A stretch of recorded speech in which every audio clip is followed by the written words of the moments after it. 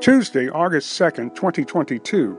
Welcome to Daily Word with John, 60 seconds of inspiration. Do God's word, James chapter 1, verses 22 through 24.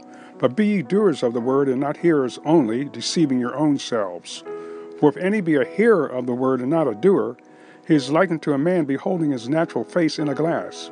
For he beholdeth himself, and goeth his way, and straightway forgetteth what manner of man he was. How serious are you about your relationship with God?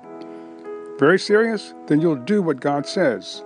Study His Word, share the gospel, pray daily, and watch Him move in your life and the lives of your loved ones.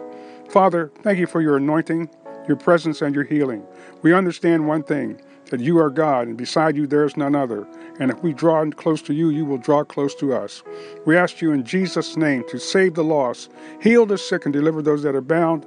In Jesus' name, amen.